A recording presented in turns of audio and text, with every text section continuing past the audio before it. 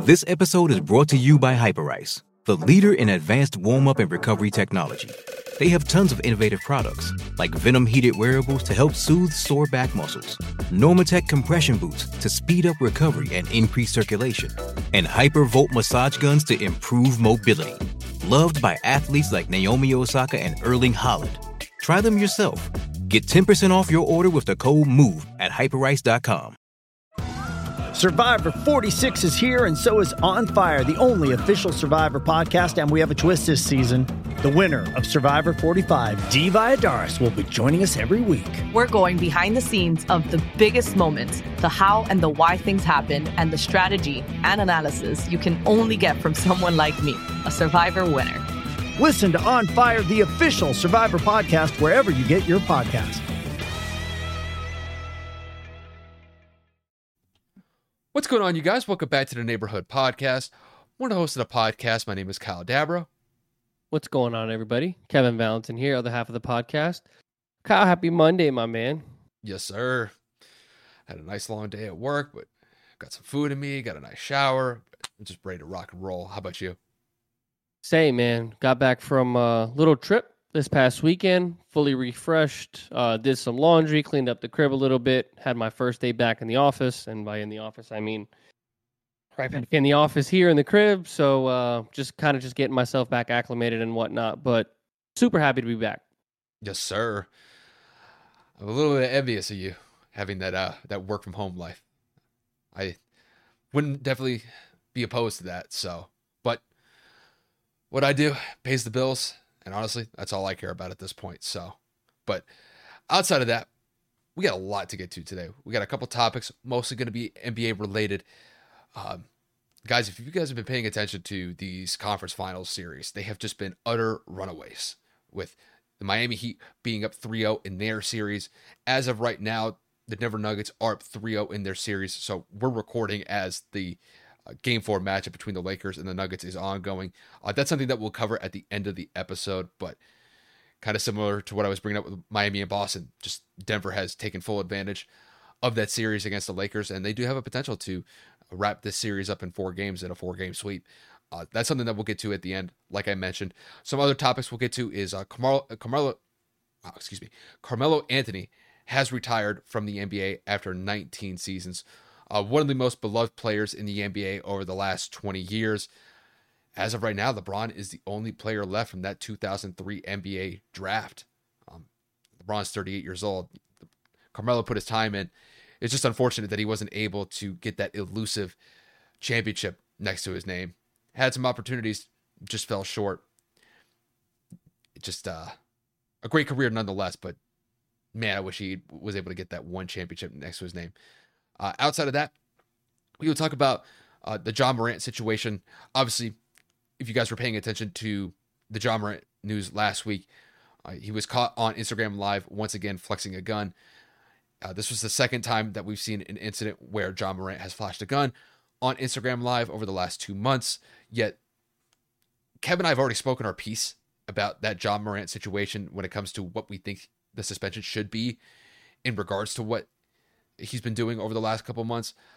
This mostly has to do with the fact that the NBA is dragging their feet on this situation. It's been over a week since this news broke, and there really hasn't been any sort of development as far as a timetable of how long the situation is going to be in regards to the suspension.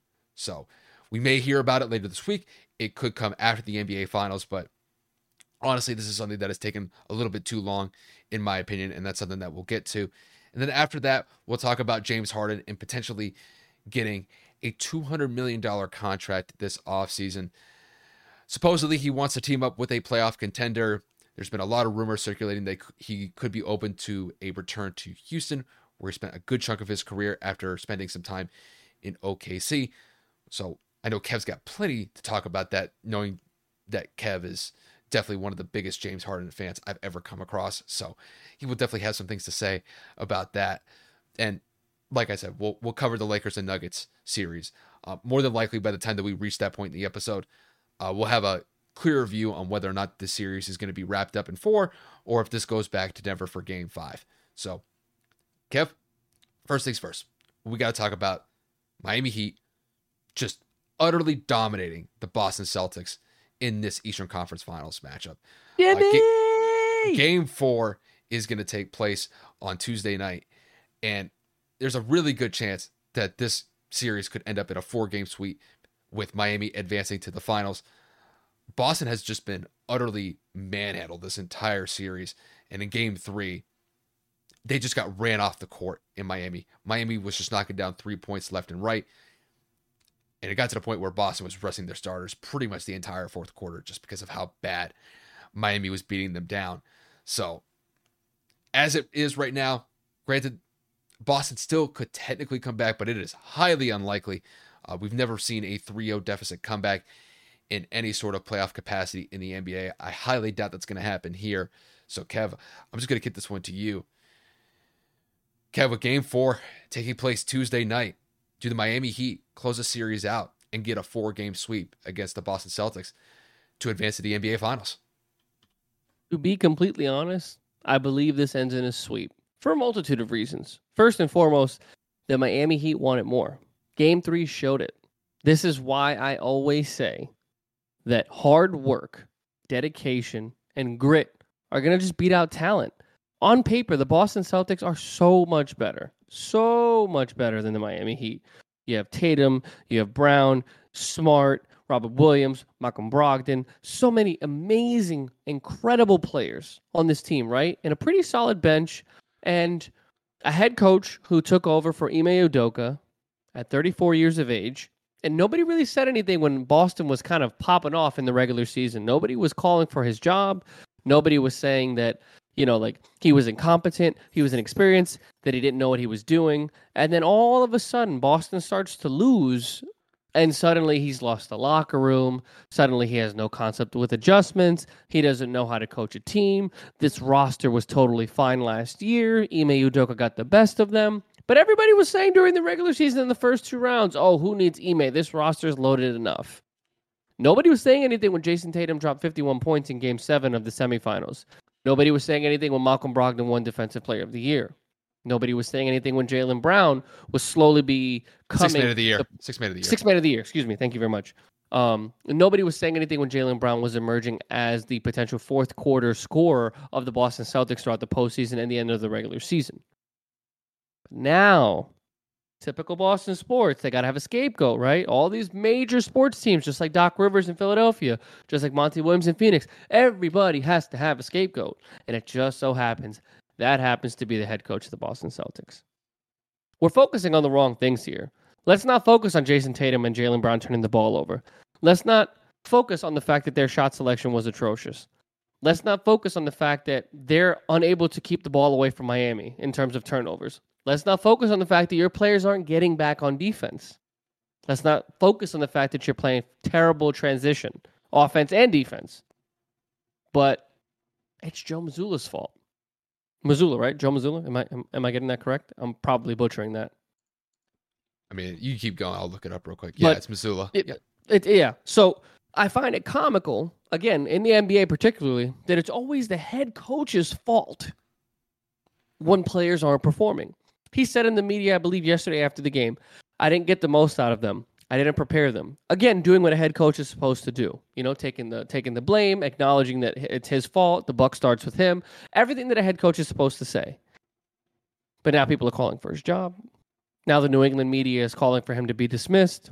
Now people are asking for a new head coach. Kind of funny, right? Because you're number 2 in the Eastern Conference all year round. Jason Tatum is all NBA first team. Marcus Smart wins Hustle Player of the Year. Malcolm Brogdon wins 6th Man of the Year. Nobody said anything all season. Maybe Boston just underestimated Miami. Maybe Boston thought that they can get over it. I mean, Jaylen Brown said a bunch of guys are beating us that shouldn't, and kudos to them, or guys that we should be able to contain. I'm paraphrasing because I don't remember the exact quote. But the point of the matter is you're getting run off the floor by 7 undrafted free agents. The point of the matter is you're getting run off the floor by 33-year-old Jimmy Butler. The point of the matter is they don't have Tyler Hero. They don't have Victor Oladipo. Udonis Haslem is basically the ultimate cheerleader, and he's getting chance to come into a game that you guys are getting blown out by 20-plus points, 30-plus points. What is your excuse? Because when you take the coaching aside, I don't want to hear it. You don't want it. You have no effort. You have no drive.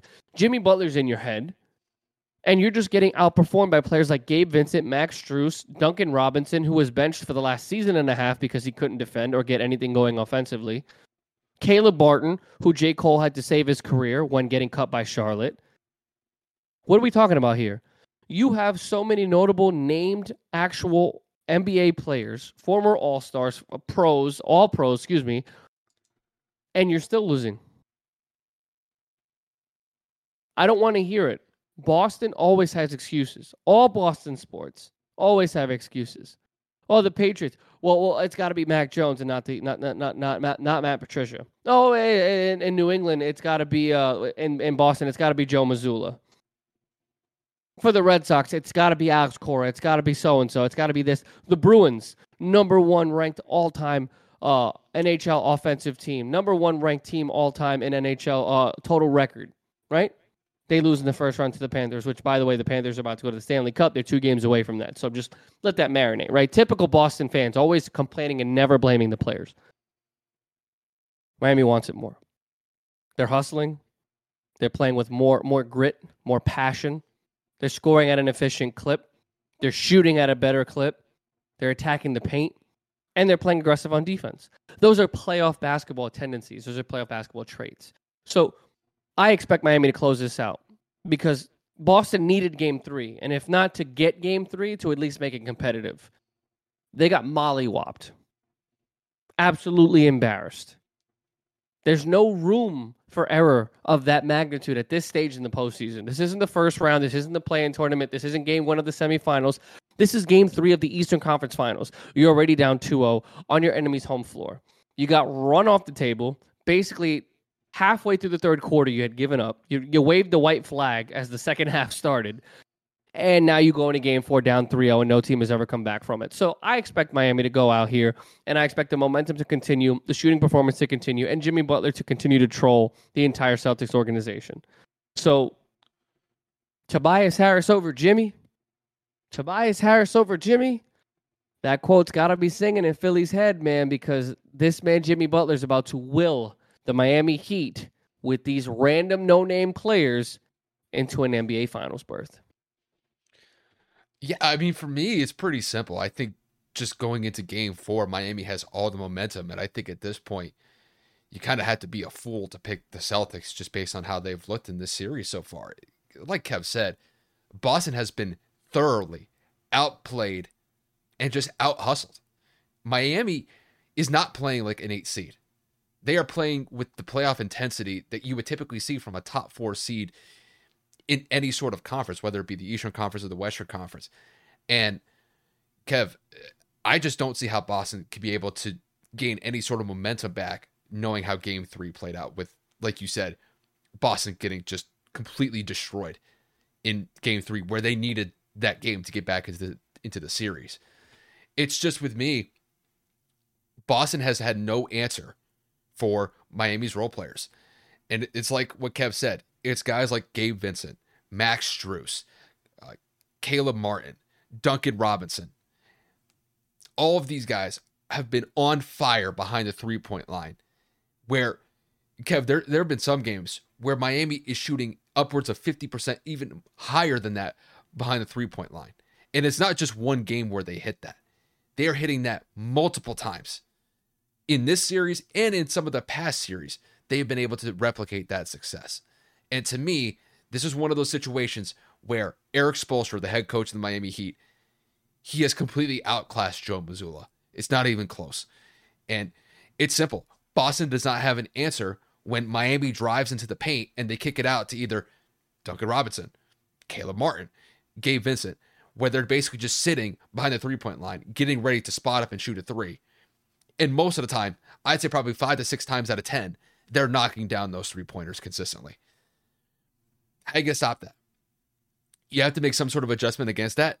Joe Mazzulla has not done that, and Boston is finding themselves in a hole that they're probably not going to dig themselves out of. And, when I look at Jason Tatum, I think Tatum's been pretty solid this series. It's not like he's going out there and only scoring 15, 20 points a game. He's put up 30 points multiple times throughout the series. The one guy that I think has really failed to show up in this series for Boston has been Jaylen Brown. It's not even close. Jaylen, behind the three-point line, has been ice cold in this series. And just overall, like, he has not been able to get into a rhythm and has put Boston behind the eight ball offensively. And then, you kick it back to Miami. Jimmy Butler's having a pretty solid series, but to me, this is just more of a team effort from Miami.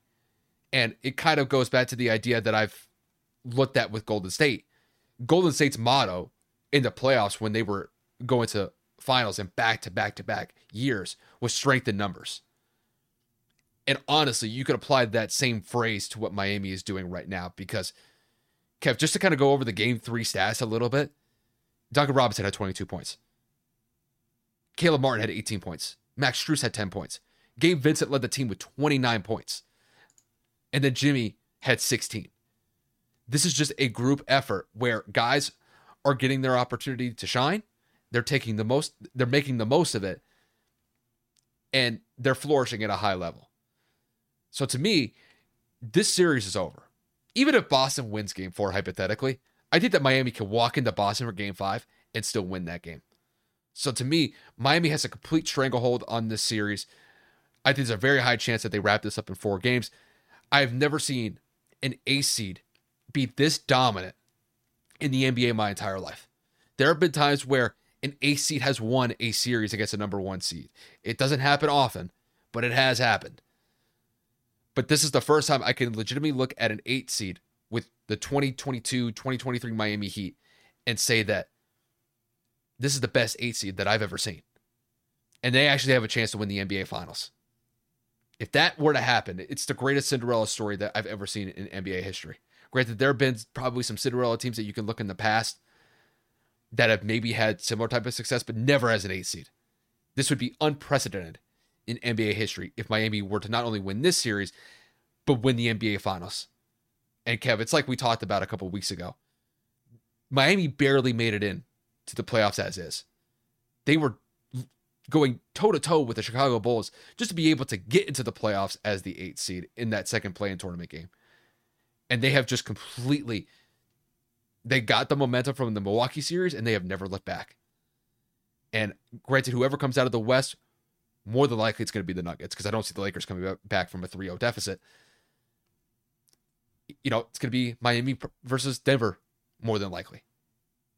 And I think that with the way Miami's playing, they got a real good chance of giving themselves a shot to win the NBA Finals. So this is more like a coronation for Miami at this point. I'm not really giving Boston any sort of chance to win.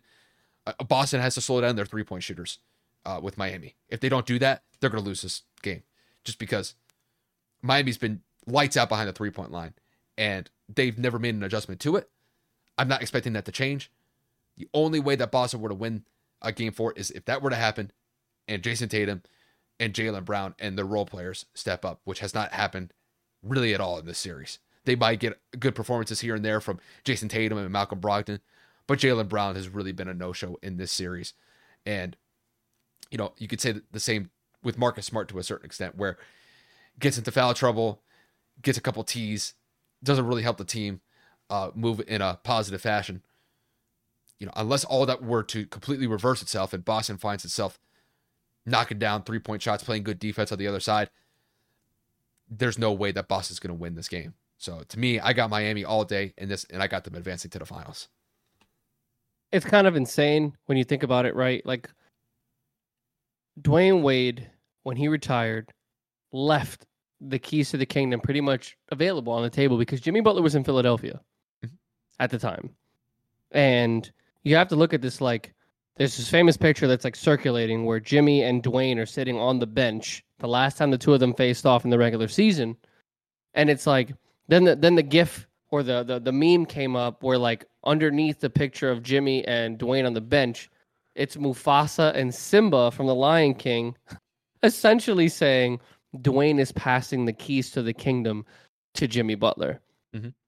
2 times, if they were to close this out in 4, or if they advance to the finals regardless, which Kyle and I both believe that they will, this would be the second time in 4 years they go to the finals. The Heat have not been to the finals since Dwayne Wade was there with LeBron James in 2014. Jimmy has now done this twice. People need to put respect on Jimmy Butler's name. I will not go further into detail, as I already have. Playoff Jimmy has been displayed throughout the entire postseason. If Miami, I will end this segment with this. If Miami caps this off with an NBA championship, Jimmy Butler will go down as one of the greatest NBA playoff performers in history. Mm-hmm. Not only an 8th seed, not only a guy that was said to be a step down from Dwayne Wade when he handed the keys over. Not only were the Miami Heat not favored in any series, but with injuries and a random roster and a decaying group of veterans, to make the finals in and of itself is an accomplishment. But to win, this will be probably one of the greatest postseason runs we have ever seen, aside from the 2011 Dallas Mavericks. And I would probably go as far as to say it may even be greater as a Mavericks fan because we were not an 8th seed. So for those of you that have questions, doubts, I think those have been brushed away. The Heat have done everything they've needed to do to prove themselves and have earned a spot at the table for an NBA championship. That's all I have to say. Yeah, it is like you said, they haven't really been favored in any series leading up to this point. And more than likely, if they were to face the Denver Nuggets in the NBA Finals, they're probably not going to be favored in that one either. Nope. But I think they use that as fuel. I think they use that as bulletin board material. And it's kind of like an us against the world type of mentality. It's kind of very... That's one you got to have. It's something similar to what... I'm rocking the shirt. It's something that Bill Belichick used to do. When the Patriots were going to multiple Super Bowls, he would kind of use that same principle, and a lot of times it's effective. Where you get this us versus the world mentality. Nobody thinks that we're gonna be able to do it, but you go out there and prove them wrong. You prove the doubters wrong, and I think that Miami has taken full advantage of that. I think when it comes to Jimmy Butler, he's the perfect guy to lead that charge. And then when you have a coach like Eric Spoelstra leading the way, it's all but possible to make that happen. And I honestly think that the one person that probably is not getting enough shine here in this whole equation when it comes to Miami is Eric Spoelstra. Eric Spoelstra is looking like the best coach in the NBA right now, because I don't know if any other coach could be able to rally a team like this to a point where you could barely make it into the playoffs as an 8 seed, where nobody is expecting you to even get past the first round against one of the best teams in the NBA with Milwaukee. Not only do you get past them, you get past the second round.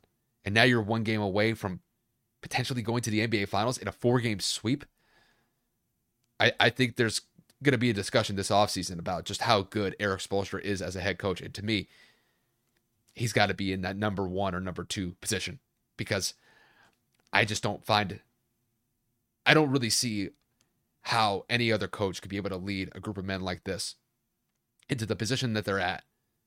And honestly, make it look not flawless, but make it look easy, because nobody was expecting Miami to potentially sweep Boston in a 4-game sweep. I picked the Celtics in 6. I picked Miami in 7. But even you, I think, would probably look at the situation or the hypothetical of, well, let me ask you, just hypothetical question. If Miami were to sweep the Celtics, mind you, this is before the series took place, how would you have looked at that question? No shot. I would have been like, this is going to be competitive. Boston is going to give them a run for their money. Jason Tatum's coming off 51. Like, there's a number of outliers, a number of reasons why I would have countered that with so many points. And that's why sports are beautiful, man. You can make predictions with statistics. You can make them with gut feelings. Unless you are in the locker room, unless you are on the court with these athletes, on the field, whatever realm it is. Yeah, whatever realm it is, you can't do it. And that's the nature of this job, this business of what Kyle and I are trying to get into. We kind of just are looking from the outside in, but we're trying to look at it within whatever details that we're given through, like I said, statistics and other factors. So the Miami Heat are on a historical run that needs to be respected. And, I think that they need to be given a lot more credit and kudos, even if by some miracle Boston were to make this competitive and force this to Game 6, even Game 7, which has never been done before. the Miami Heat have done something that people have not expected. I know if they were to make it to the finals, they'd be the second 8 seed to make the finals outside of the 99 Knicks.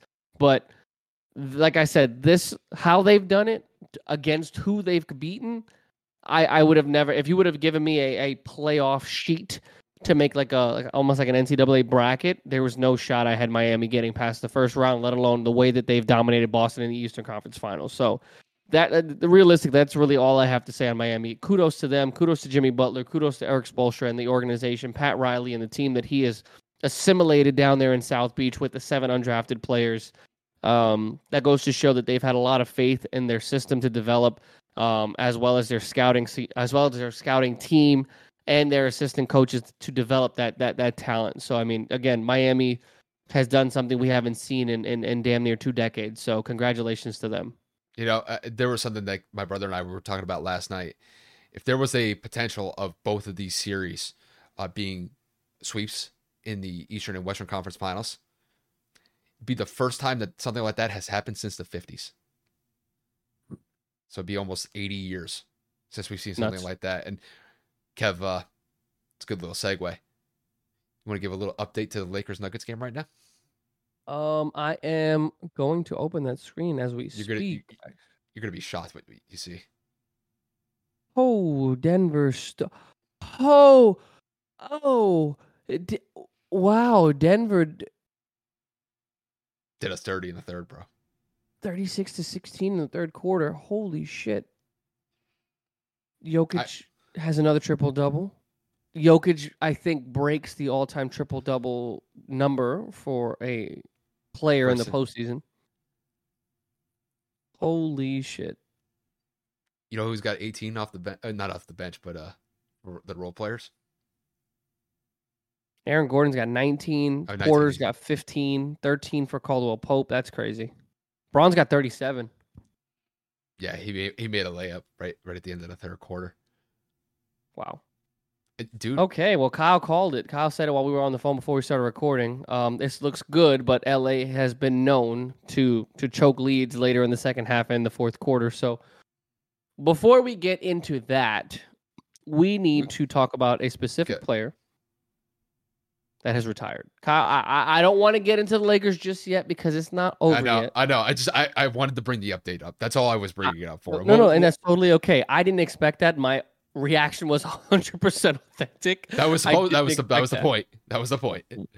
Ladies and gentlemen, that's as authentic as you can get if you would have saw my face. But again, Carmelo Anthony, LeBron James and Dwayne Wade and Chris Bosh's co-draftee has retired from the NBA after 19 seasons.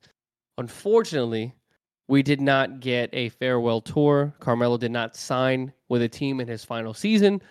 It's neither here nor there. We're not going to look at the negatives. We are going to look over the career that was Carmelo Anthony. We know him from his days in Denver, from the time he was in New York, even the time that he spent in Portland because of, the revitalization of his career after he had gone a year or two from not being signed after he was let go from the Atlanta Hawks and Houston, and that whole debacle with OKC and how that trio of Paul George and Russell Westbrook and Carmelo Anthony failed. So Kyle, as a Laker fan who faced off against Carmelo Anthony a number of times in the postseason, especially that memorable 2009 series where Melo and Kobe were going at it in 6 games, what are your thoughts on Carmelo Anthony and his incredible career? Oh, Carmelo was phenomenal in his NBA career. It's just unfortunate that the one thing that's going to be attached to his career is that he never won an NBA championship. When it comes to Carmelo, just individually as a player, though, Kev, it goes without saying that he was one of the most electrifying players when we were growing up, especially when he was in Denver, when he had his tenure with the Knicks. Kev, he was lights out behind the three-point line, and he wasn't afraid to take those big-time shots in those big-time moments and knock down critical shots for whatever team he was playing for. He's one of the most prolific scorers in the 2000s and the early 2010s. And when it comes to Carmelo, I think there's this idea, especially with kids that are growing up nowadays and thinking that he's a scrub, that he's a shell of his former self. And that's really all the memory that they have of Carmelo.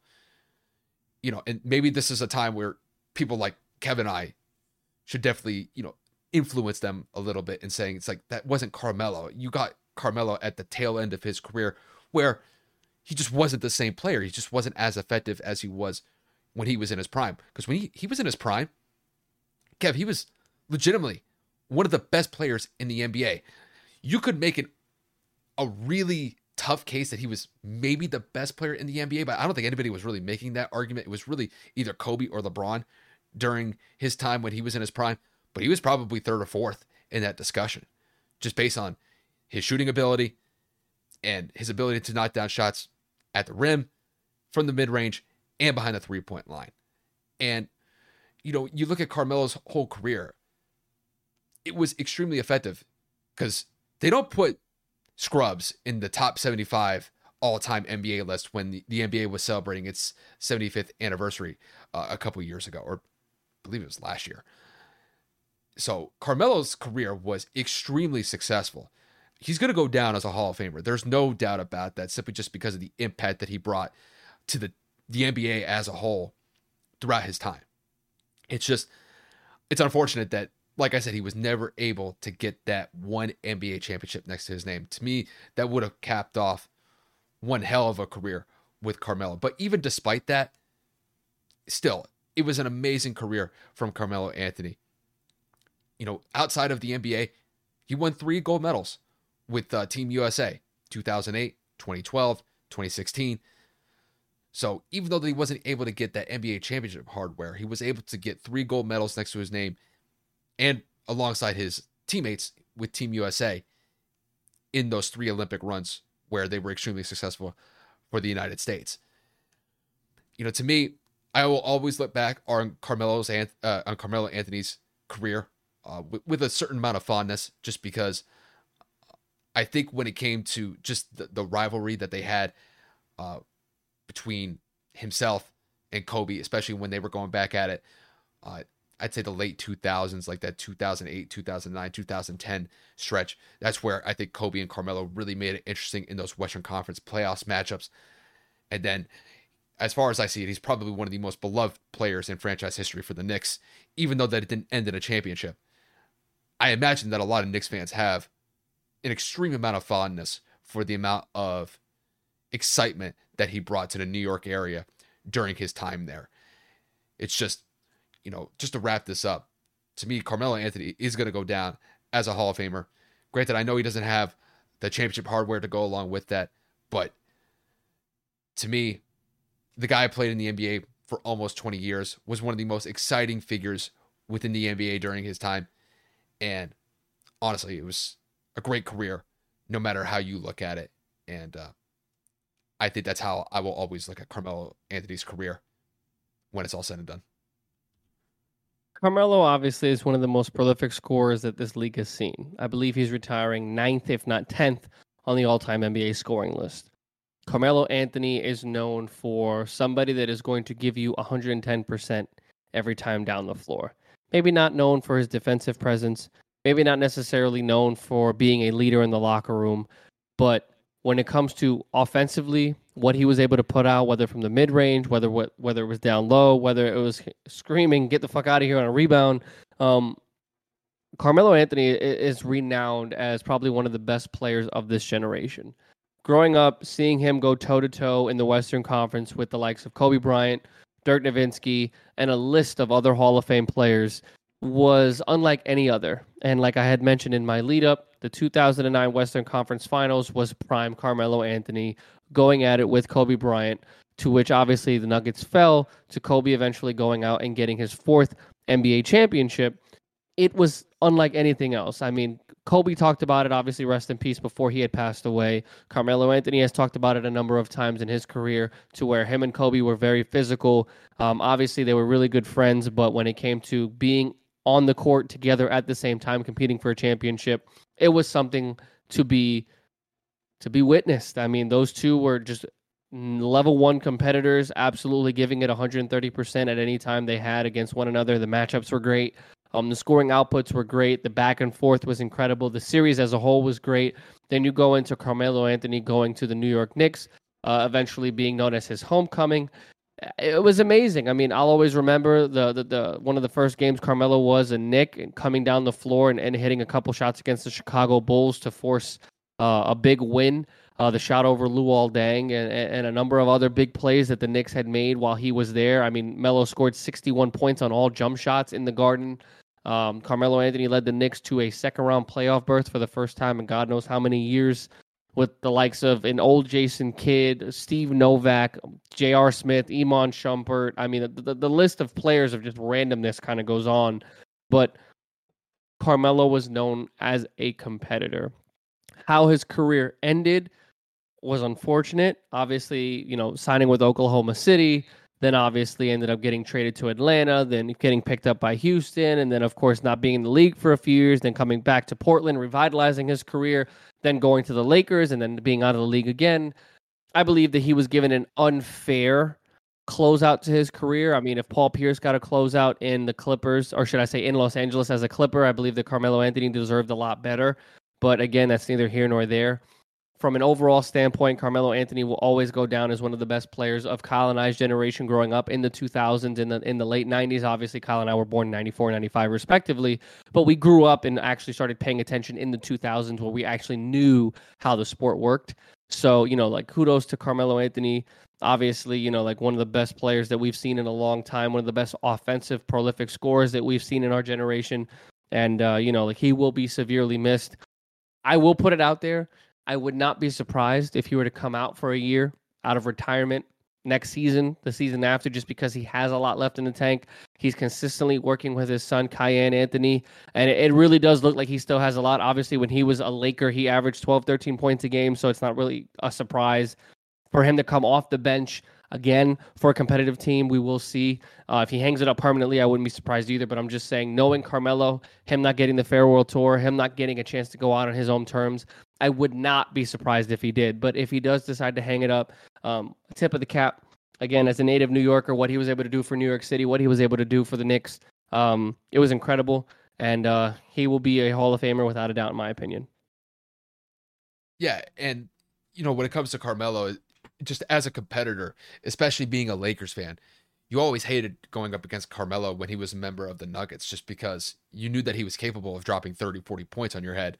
And that was despite having Kobe Bryant on your team. It's just, that's how good Carmelo was. And, like I said at the top, it's just, to me, just the stretch that he had from the beginning of his career, basically throughout his Knicks tenure.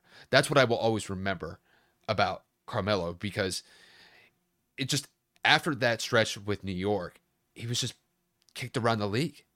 And sadly, and that was something that I think could be looked at as a little bit of disrespect. And I think that Carmelo definitely felt disrespected towards the end of his career. Now, you could say, well, he's not the same. He has to adjust to a different role, knowing that there's a bunch of younger players that these teams have to develop, and Carmelo's essentially going to be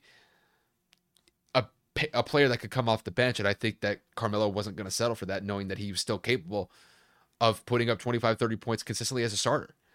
It's just one of those things where I think that end of his career may give people a different impression of what Carmelo Anthony was throughout his career.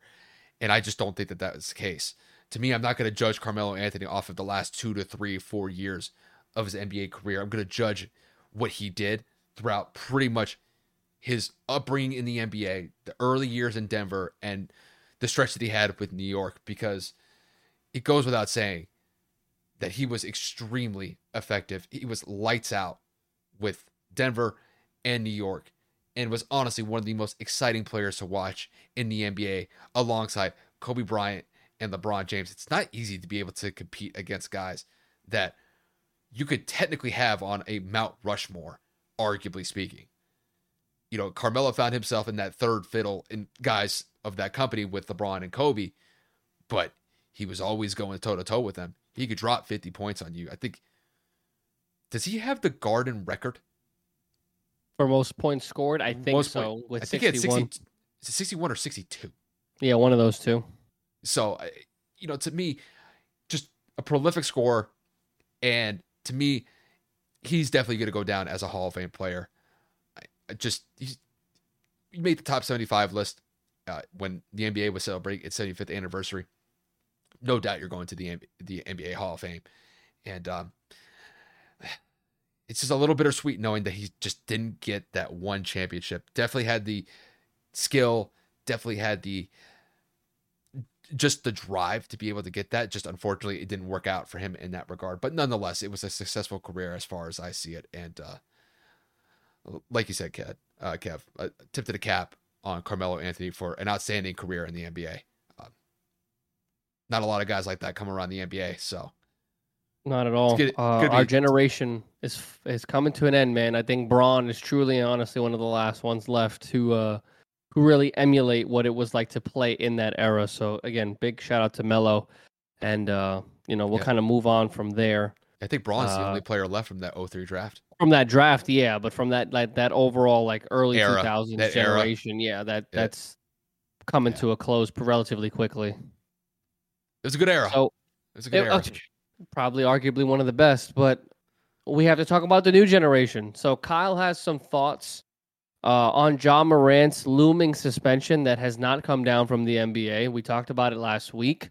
I've said my piece. I've had some backlash for it. I don't regret what I said overall. I mean, Ja Morant has made 2 big career mistakes in the last few months of his NBA career. So Kyle has some thoughts as to what's going on and why he believes that the NBA is kind of dragging their feet on the ruling of his suspension with the NBA Finals looming in the next few days. So, Kyle, what are your thoughts with this whole Ja Morant situation? Hey, it's Kaylee Cuoco for Priceline. Ready to go to your happy place for a happy price? Well, why didn't you say so? Just download the Priceline app right now and save up to 60% on hotels. So whether it's Cousin Kevin's Kazoo Concert in Kansas City, go Kevin, or Becky's Bachelorette Bash in Bermuda, you never have to miss a trip ever again. So download the Priceline app today. Your savings are waiting. Go to your happy place for a happy price. Go to your happy price, Priceline. Well, to me, this whole situation arose when he had his second gun flashing incident last week. And really the only update that the NBA has made in regards to this situation involving Ja Morant is that Adam Silver was on ESPN and he was talking about what sort of suspension is going to come towards Ja Morant's way because of this situation. And, he's expecting the worst case scenario in this predicament. Now, to me, when it comes to how the NBA has handled this situation in regards to Ja Morant, they're dragging their feet on purpose as far as I see it, because the situation took place last week. Everybody who watched the video knew that he was flexing a gun on Instagram Live when he had just done a similar type of thing 2 months prior. And when it came to the first time that the NBA was addressing this situation, to me, they did not go as far as I think that they should have when it came to a suspension the first time around. Now, when it comes to the second time around, Kevin and I already talked about this. We talked about, at a bare minimum, Ja Morant needs to be suspended at least half of the season because of this reoccurring situation. And mind you, just because of the 2 situations that Ja Morant's had on Instagram Live involving firearms, those are not the only situations that he's been involved in.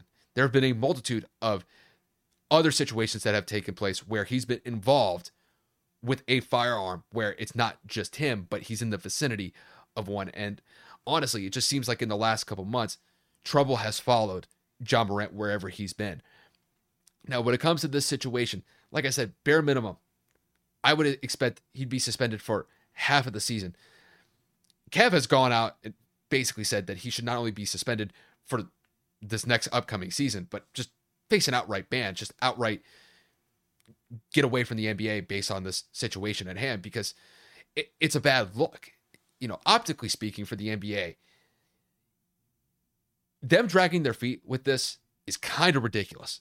And I think the only reason why they're doing it is because they don't want to face any sort of bad press or get any backlash with the NBA Finals approaching. And more than likely, they're going to slow roll this thing past the NBA Finals, and then they'll address it once the finals are over with. And I think, to me, they're just afraid of the consequences that are coming their way, because if there's some sort of potential blowback that they could get because they are perceived to be too harsh in suspending Ja Morant, apparently they don't want the PR associated with that. And I think that's the wrong way of looking at this situation. as far as I see it, when it comes to Ja, bare minimum, half of the season he should just be suspended for. More than likely, to me, what I would say is an acceptable punishment is that he should be suspended for the entire length of next year, just because of the amount of times that the situation has come up. And I think that the NBA needs to set a precedent when it comes to these types of situations, because to me, if they come off too lenient with this situation involving Ja Morant, I'm going to look at the NBA brand completely differently, knowing that you're allowing players to just outright flex firearms in what I would consider is not the best look from a PR perspective. And at most, you may only give them 15, 20 game suspensions.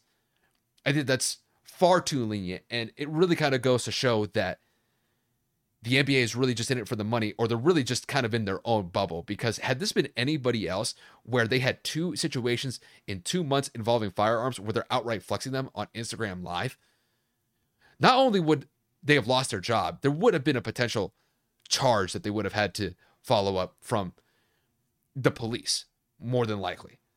So, to me, this situation should have already been handled. Them slow rolling this thing in regards to the NBA slow rolling this thing is a bad look in my mind. And depending on what sort of suspension that they hand down on Ja Morant, if they're too lenient on Ja with this situation, optically they may think that they're doing the right thing, but in my mind, this is one of those situations where you need to set a precedent. And I think it's been a while since the NBA has had to deal with a precedent like this. Like the last time where they had to deal with somebody of this magnitude, meaning somebody of superstar caliber within the NBA, was probably Gilbert Arenas. And I think this is one of those situations where it's a new generation, but they have to set a precedent. And I think Ja Morant should be that precedent setter. And I think there should be a severe suspension in regards to this. But to me, this is mostly about the NBA. You know, Ja Morant did what he did, and now he's going to face the consequences of what he did from the NBA. But to me, the NBA slow rolling this thing is outright unacceptable. And to me, it's a bad look optically. I'll just leave it at that. Yeah, I don't have too many thoughts on it. Kyle and I share the same opinion. This definitely should have been clear cut and concise in terms of what I think. So we'll kind of move on from there to our next segment, which is, of course, got this one, going to. You got it. Swing it over here. Kev, this is like your favorite player of all time. Shut up. You know what it is. I trust me, I know what it is. I've been waiting for this one. So we get to talk about Kev's favorite player of all time, and that is one James Harden. James Harden is more than likely moving on from the Philadelphia 76ers this offseason after having an up and down second round playoff series with Philly against the Boston Celtics. Word around town is that James Harden is looking to play for a potential playoff contender this upcoming year.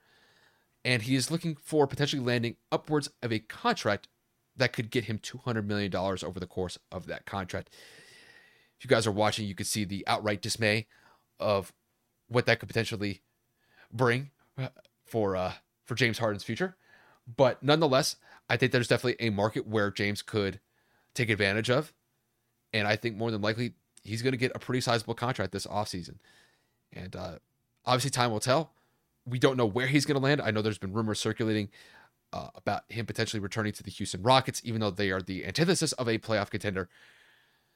I would imagine the Houston clubs are probably lining up ready for James Harden if that possibility plays itself out over this upcoming summer. But nonetheless, the James Harden sweepstakes apparently are back on, and we'll see how things play out this offseason when it comes to which teams could potentially land him. So, Kev, to get this one to you, with the word being that James Harden could potentially land a $200 million contract this summer, just give me your overall thoughts of where James could go and the impact that this could have for the rest of his potential career. Have teams lost their mind? Like, seriously, what actual contender in this league is ready to commit $200+ million to a 34-year-old player? He's not washed by any means. We saw what he can do in the postseason. We saw what he can do in the regular season in terms of 20-plus points, led the league in assists. He definitely still has gas left in the tank. But you pay players for what they can do for you when it matters most. Yes, he had 2 40-point games in 7 games of the NBA Eastern Conference Finals. But in the games in which he did not drop those points, he was damn near invisible. In Game 7, where it mattered the most, he had 11 shot attempts and only made 3 of them with 9 total points. In the final 2 games of that series, he had 10 or 11 turnovers by himself. What has he shown me to say you're worth $50 million a year? Because again, he wants 200 plus, right? That's going to be over a 4 to 5 year span. If it's within 4 years, it's going to be $50 million a year. Who in the hell is going to pay him that much money? LeBron James doesn't even make $50 million in a season. And he's in the Western Conference Finals at age 38 with damn near 40 points in an elimination game. I want you to tell me what James Harden brings to the table to deserve $50 million. He had flashes. He had spurts. That's not consistent basis anymore. That's not 2018, 2017 James Harden averaging 36 points a game. This is barely half of him. He has enough to go all in every other game. That's to say, that's just to assume that he's going to play 82 games in a year, which we know he's not. He is one of the most clutch players I've ever seen outside of that shot in Game 4, if I'm not mistaken, to put Philly up, to tie the series 2-2 against the Celtics, to where he had a shot in overtime over Jaylen Brown in the corner. He's consistently turning the ball over. He has way too many off games as opposed to his few on games. And overall, his body language just doesn't scream like he's somebody that wants to be somewhere. I mean, let's be honest. The guy asked Doc Rivers permission this postseason to go to the club in Vegas because the Celtics took 6 games to beat the Hawks because they swept Brooklyn. So he took it upon himself to say, you know what? I'm going to prioritize myself and my selfish needs, and I'm going to go to the club. To which he was caught by TMZ smacking somebody at the back door. So your team first, you want to be on a contender, you want to win, but your best chance to win that you've had arguably in your career in terms of supporting cast with Joel Embiid, Tyrese Maxey, Tobias Harris, and the remainder of the Philadelphia 76ers, you wouldn't want to opt in to compete again. Philly can offer you the most money. You got Doc Rivers fired. You made it to the semifinals, which is the farthest you've made since the Western Conference Finals when Chris Paul got hurt against the Warriors. Now you want to go back to Houston, who was a lottery team with 2 ball-dominant guards at Jalen Green and Kevin Porter Jr. and Ime Udoka. I'm genuinely stroking my beard and my mustache here, just trying to think about what dumbass organization would sign you. I don't understand. I mean, Dwight Howard's out here calling for people in Taiwan. You might want to go out there if you want that much money, because I don't know what NBA team in terms of contenders is going to give you. Because if Houston gives it to you to come back, by all means, have fun wasting the final years of your career. But if you really want to win, you opt into the $35.8 million contract that's remaining with Philadelphia. You run it back with the defending MVP. You're going to have a new head coach. Figure it out. But no, you forced your way out of Houston to go to Brooklyn. You forced your way out of Brooklyn to go to Philly. And now you are going to leave Philly, which is the best case situation for the remainder of your career, in my personal opinion, in terms of contending and competing, to go back to a struggling, rebuilding Houston Rockets team. By all means, James Harden, continue to waste your career. You're an absolute piece of shit, and you're just wasting time. So I will deal with your stupid step backs for the next remainder, 3-4 years of your career for you to waste my time. Have fun in Houston. I bet the clubs are just popping bottles, just waiting for you to get back, because clearly that's your priority, because winning sure as hell isn't. You go get that bag, though. And Congratulations. A team's going to be dumb enough to give it to him. Have fun. I mean, to me, when it comes to James Harden, I'm not as harsh as my partner here would really lay it out on the line, simply just because when I look at James Harden, to me, there's no doubt that he definitely deserves criticism for the up and down nature of what he provided the Philadelphia 76ers in that Eastern Conference semifinals against the Boston Celtics. It's just, to me, when I look at James is in a situation where maybe he's just going to perform better, where he doesn't have to share the rock with somebody who's of similar caliber as far as an NBA superstar is concerned, because it definitely seemed like Joel was definitely the primary force offensively for Philly, especially this year since he won the MVP. And I think when it comes to James, even in the one game, I think it was game 1 of that series against the Celtics, he dropped 40 points. He hit the 45. Go-ahead 3, the game-winning 3 on the road against Boston with Joel out in that first game. So to me, Joel could still be able to perform at a high level. I'm not gonna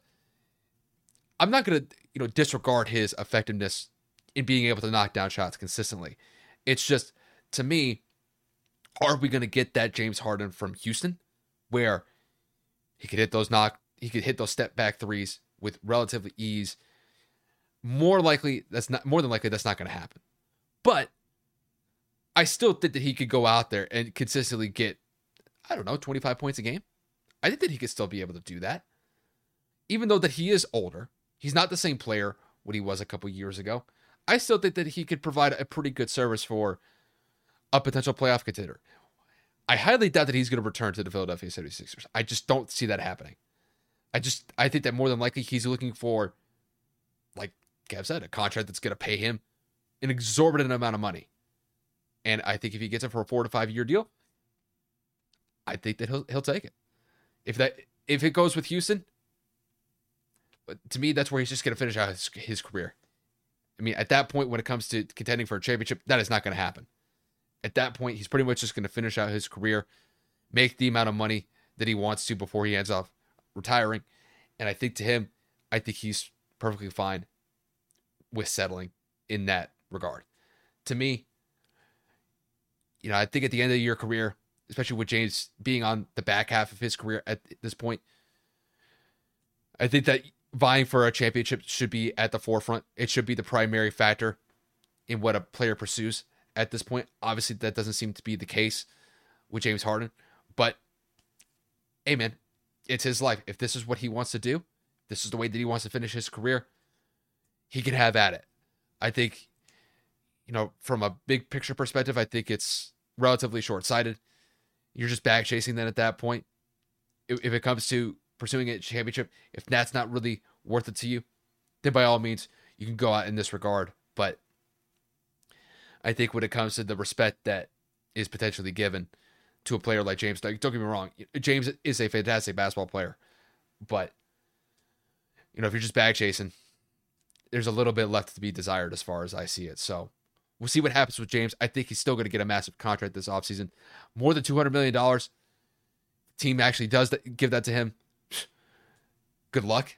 But I think at this point, if he were to get somewhere around, I'd say $35 to $40 million a year, I think a team would be more than willing to give that up. But if you're talking about giving him $50 million over the next 4 years, I think you'd be insane to do that. But knowing how desperate some teams are, they'll probably pull the trigger on that. So we'll see what happens with him this offseason.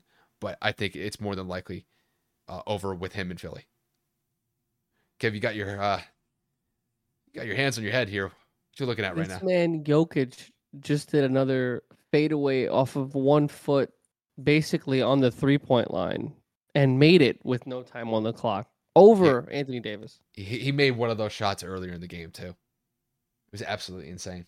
LeBron's got 40. Guys, again, you guys will have already known the final to this, but at the point that we're recording, there are 2 minutes and 10 seconds on the clock. Denver's up 110 to 107. And this is just absolutely ludicrous as to how back and forth this is going. LeBron James is digging in his bag, trying to will the Lakers to survive and force a game 5. And Nikola Jokic is out here making circus fucking shots.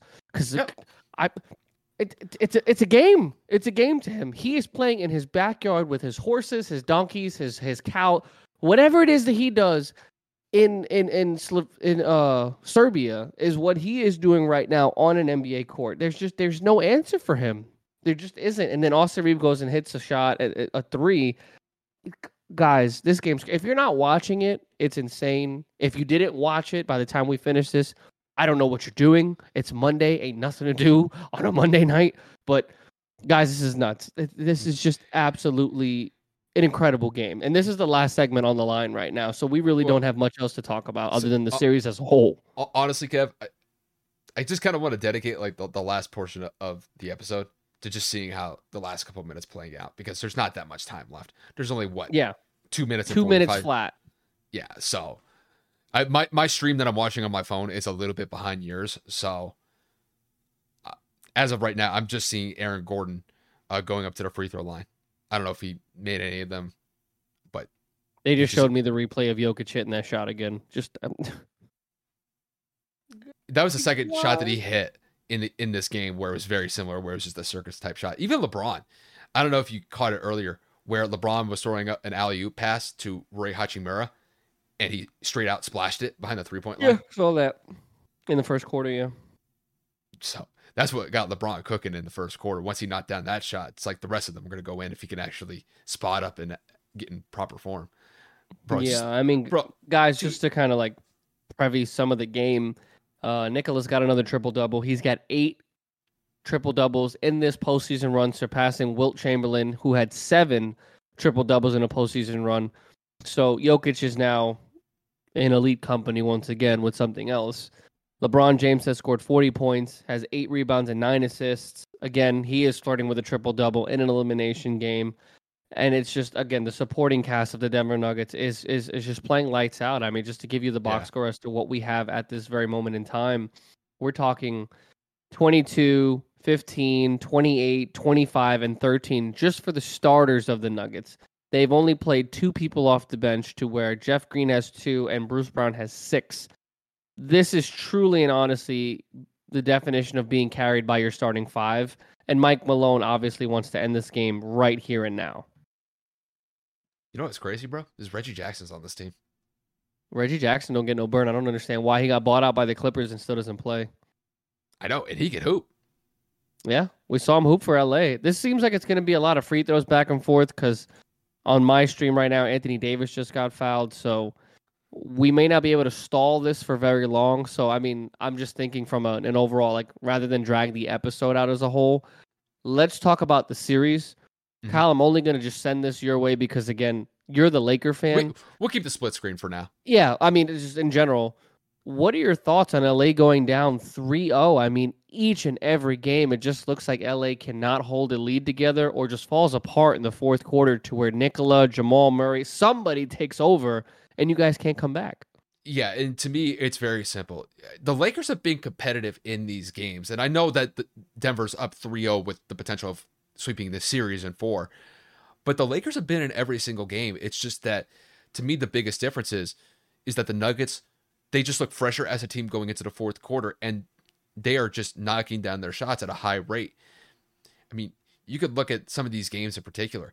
Game 2, back and forth game. I think the Lakers even took the lead in the fourth quarter in that game 2 in Denver. And then Jamal Murray goes on this huge run in the fourth quarter where he's knocking down multiple 3-point shots, really puts the Lakers in a bind, and the Lakers just couldn't respond effectively. You could look to game 3, first game in LA. Jamal pops up for 30 points in the first half, yet the Lakers are still going toe-to-toe with him. The Lakers were up in the fourth quarter in game 3. And then Denver just goes on a huge run to close out the fourth quarter where Jokic was on fire. Jamal was still knocking down shots. He wasn't as hot in the second half compared to what he was in the first half, but nonetheless, he was still effective at times. And then it's guys like KCP, Kentavious Caldwell-Pope, hitting shots behind the 3-point line. Jokic could even go out there and hit the occasional 3-point shot, just because if he gets the open look for it, he'll take the shot. And then you could look at maybe guys like Michael Porter Jr. or Bruce Brown. Michael Porter Jr. has hit some pretty timely shots, especially behind the 3-point line. And Kev, that was one of the things that we were talking about going into the series was how effective would someone like Michael Porter Jr. be, knowing that he's had an inconsistent playoff run at this point for Denver. I think that he's been pretty effective. Granted, he's not going out there scoring 30 points, but he's still knocking down a high number of his shots. And when it comes to the Lakers have gotten good contributions from their role players. Austin Reeves, Roy Hachimura, they have played extremely well. It's just the one absent player throughout this entire playoff run, specifically in this series against Denver, was D'Angelo Russell. D'Angelo Russell has been extremely cold. He can't get into a rhythm. He's been ice cold behind the three-point line. And it's a complete reversal of what we've seen from him in the first two series where the Lakers won those series and got to this point. And then on top of that, I think the Lakers, they haven't gotten the best performances from LeBron James. Granted, in this Game 4 performance, he's been fine. He's been playing extremely well. He's over 40 points at this point. But there have been times where he's looked a little bit more passive. It may be in consequence of primarily running the offense through Anthony Davis. And Anthony Davis has had a pretty decent playoff series against Denver. But enough to be able to eclipse what Nikola Jokic is doing on the other end? Probably not. So, to me, overall, the Lakers have shown that they can run it with Denver. It's just that at the most opportune times, the Lakers have failed. The Nuggets have succeeded. And that's really been the difference maker in this series. And I think on top of that, I think the Lakers have made a slight mistake in putting so much attention on Jokic, where if they put too much attention on the help against Jokic, they're leaving guys like KCP, Michael Porter Jr., and Jamal Murray wide open for three-point shots. And Denver's knocking them down. Denver is a better three-point shooting team than LA. That's been the case the entire year. They have definitely taken the Lakers to task on that. And, you look at the difference of, okay, if Denver's knocking down 16, 17 three-point shots in a game, and LA's only making maybe 10 or 11, that's a 6 3-point shot difference in making 3-point shots. That's an 18-point difference. It's going to get you. And honestly, depending on how this Game 4 finishes out, there's only a couple. We're at the tail end of the game. You look back on some of these key stats, and you could definitely see the difference of where the Nuggets are making a bigger impact than the Lakers. And, Lakers get swept in 4 games. It just really goes to show how good Denver is. Denver's definitely worthy of being that number 1 seed. And, I think they have a very good chance to make a good case to potentially not only do really well in the finals, but win the finals. And honestly, I just find it funny. There's 31 seconds left. LA just called timeout with 3 seconds left to inbound the ball. I just find it comical in this series how every narrative from every sports media broadcast unit like ESPN, like Bleacher Report, instead of praising the Nuggets when was the last time the Nuggets have been in a situation like this? Like how effective Nikola Jokic has been, the supporting cast of Jamal Murray and everybody else. It's been focalized around, can the Lakers come back from an 0-3 deficit? Can LeBron James break history again and be the first person to come back from an 0-3 deficit? Can the LA Lakers find a way to scrummage back and at least make this competitive? There have been no headlines in favor in both conferences of the Heat and the Nuggets. It's all around the Lakers and the Celtics, LeBron James and Jason Tatum, and what each team can do to improve for the next game, as opposed to giving the proper shine to the teams that deserve it. LA is losing this series, whether it's been close or not. The bottom line, it is 3-0 in favor of the Nuggets. It's 3-0 in favor of the Heat, and neither team is getting the media attention that they deserve. Mm-hmm. So I just find it funny how there's always an agenda to push. I know we always joke about the script and how that was an ongoing joke throughout the regular season, but sometimes it's like some of those things just seem authentic because it's like, how are you not talking about the team that's actually winning, but you're focused on the team that's down the 3 games? And that was a bad shot. 23 seconds to go. Denver's pushing the ball up. It's 113-111. 19 seconds to go. Denver's going to hold for the last shot. It is 14 seconds on the shot clock, 11 seconds on the actual game clock. Or no, I had that backwards. I think it was 11 on the play clock, on the shot clock, and 14 on the game clock. 4 seconds to go. LA has the ball. Timeout LA. 113, 111. LA will take the last shot with their season on the line. Ladies and gentlemen, it does not get more authentic than this. That was a bad shot by LeBron. Oh, 100%. That was a bad shot by Braun and a worse shot by Jamal Murray on the other side. Well, I mean, okay, you got Lakers for the last shot. What are you going to run here? I don't know, man. They're going to hone in on Braun. You got to find a way to kick it out to one of your role players like Lonnie Walker, maybe even Austin Reeves. Austin Reeves has made some clutch shots. I mean, you can even try to have a pin down, have Anthony Davis come up as LeBron James catches it, maybe even have a quick... I don't even know, man. Like, you have Nikola Jokic in the paint. You can't even run a curl. Like, it's just so tough. I think at this point, you go for the win. Do you? Your season on the line, you go for 3? You don't try to tie it and go to OT? Because, I mean, look, if you could run a pick and roll with LeBron and LeBron drives Not enough time with 4 seconds, man. You could run it quick. 4 seconds is enough time, but it has to be You're going to collapse quick. on the ball handler, though. You're going to force a bad shot. They'd have to get LeBron on a run, set the pick, and then he's just going to have to try to drive into the lane, and then I think they deny Braun. I'm a second ahead of you, so I'm not going to say a word, and I'm going to try to have no facial expression, so I'm going to do my best. Yeah, because all I'm looking at You're like right a now, millisecond behind me. Well, right now I'm seeing a Wingstop commercial. Yeah, you're selling a commercial. They're about to inbound for me. I will say nothing, guys. The only reason I have my phone in my hand is so that I can see. Actually, I'm going to shut off the tab that I have for the game. So, you remember, no facial expressions, right? No facial expressions. All right, they got 4 seconds left, so I mean, they got plenty of time to get a shot off. That's not going to be the issue here. I think it's going to come down to who's going to have the rock to be able to get the last shot off. I think, to me, if you get it to LeBron, get it to Austin Reeves, it's probably going to be your 2 best options. Oh, but Reeves is inbounding the ball. Never mind. And that's it. And the Nuggets advance. The Nuggets swept the Los Angeles Lakers and advanced to the NBA Finals. LeBron James scores over 40 points, does everything he can to will this team to somewhat of a competition, and it falls short, man. Congratulations to Nikola Jokic, Jamal Murray, Mike Malone, and the supporting cast of the Nuggets organization. They advanced to the finals. Kudos to them for sweeping the Lakers. That was great. What an incredible game. That was crazy, though. That was the play. Get LeBron the ball and drive to the basket. That was bad, man. They doubled him. Jamal Murray was there on the help defense. Aaron Gordon was there on the shot attempt. You can make the argument LeBron was fouled. It looked like Jamal had his hand on the ball the whole time, so maybe even call a jump ball, but with 4 seconds, you let them play.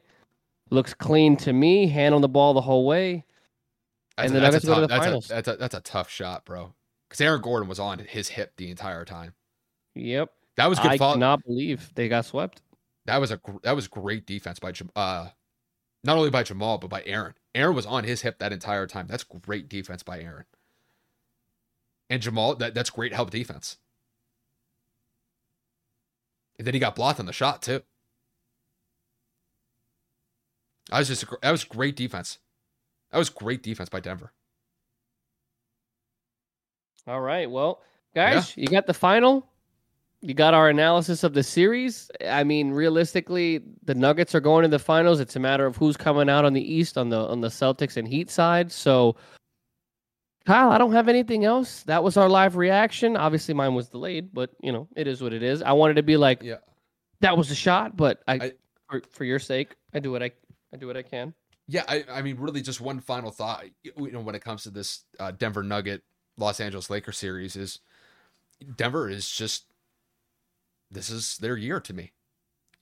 Denver has been that number 1 seed in the West. They've earned it, and I know Kevin and I were talking about just the media narratives that we were hearing behind this series, and a lot of it was geared towards the Lakers.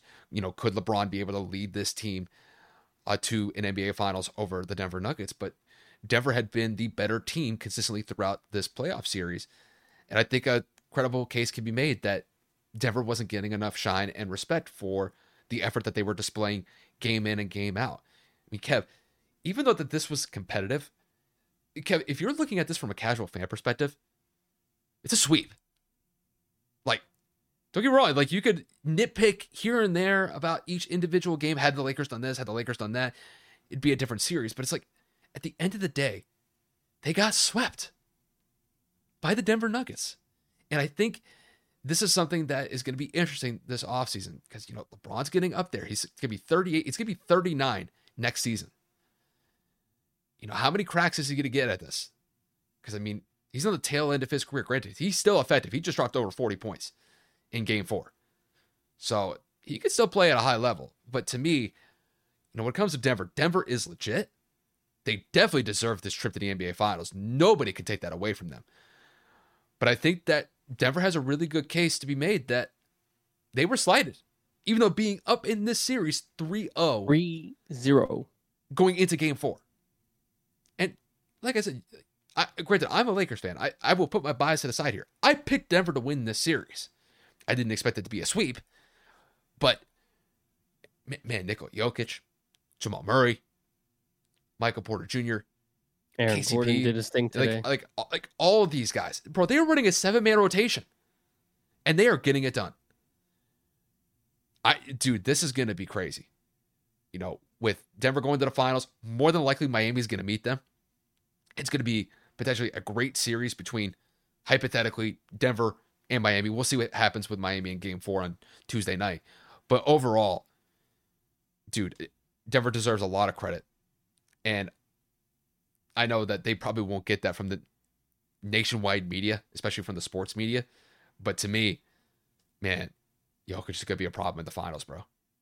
He's been a problem for opposing teams the entire postseason run. And, man, Denver's got a really good shot to win the finals here.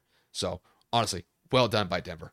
They were able to make more plays, especially late in the fourth quarter in most of these games. And that was the difference maker. Because I will give the Lakers credit. The Lakers made it a competitive series, even though that they lost every single game. Each individual game was competitive. It's just that Denver showed that they had more in the tank late in those fourth quarters, got those shots, knocked down those shots, and the Lakers they couldn't respond as effectively. And that's the difference. So, overall, we'll see how things play out with Denver. But overall, congratulations on making the finals for Denver. It's well-deserved. Yes, sir. That's going to wrap it up for us today. We're going to play it by ear by the week because obviously now the Denver series is over. All that's left is Miami. If Miami ends up closing it out tomorrow night, which Kyle and I both expect us to, we may have some segments coming up. There's no reason to divulge an entire episode just on 2 wrapped-up series. We just covered one of them. So, again, we will play it by ear and see what happens. But overall, you guys will see us again later this week. I'm back from vacation. Kyle doesn't go on his for another, 2 weeks? 3 weeks? Yeah, 2 weeks. Yep. So plenty of content coming your way until then. But without further ado, guys, we appreciate it as always. All the support, social media platforms, YouTube, audio, whatever the case may be. We will see you guys again soon. Kyle, take us home, man. Honestly, I've got nothing more to add. That's just a good way to wrap it up. So, like Kev said, definitely appreciate the support. We will be back later this week. More than likely, it'll just be a lead up to the finals, and then we'll just kind of play it by ear after that. But with that said, you guys, once again, thank you guys for tuning in, and we will see you guys later this week. If you're a working professional wondering what's next for your career, you've come to the right place. Whether you're looking for a promotion, growth, or a potential career transition, look no further. With over 30 years working in a variety of industries, I share my insider knowledge with those ready to get ahead on Career Advancement with Craig Ansell. Tune in to get your strategies for success.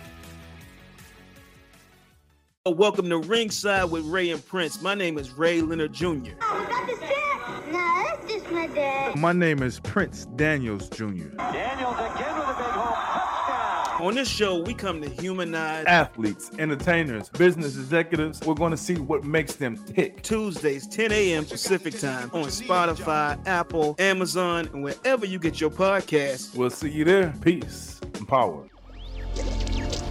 Electric acid.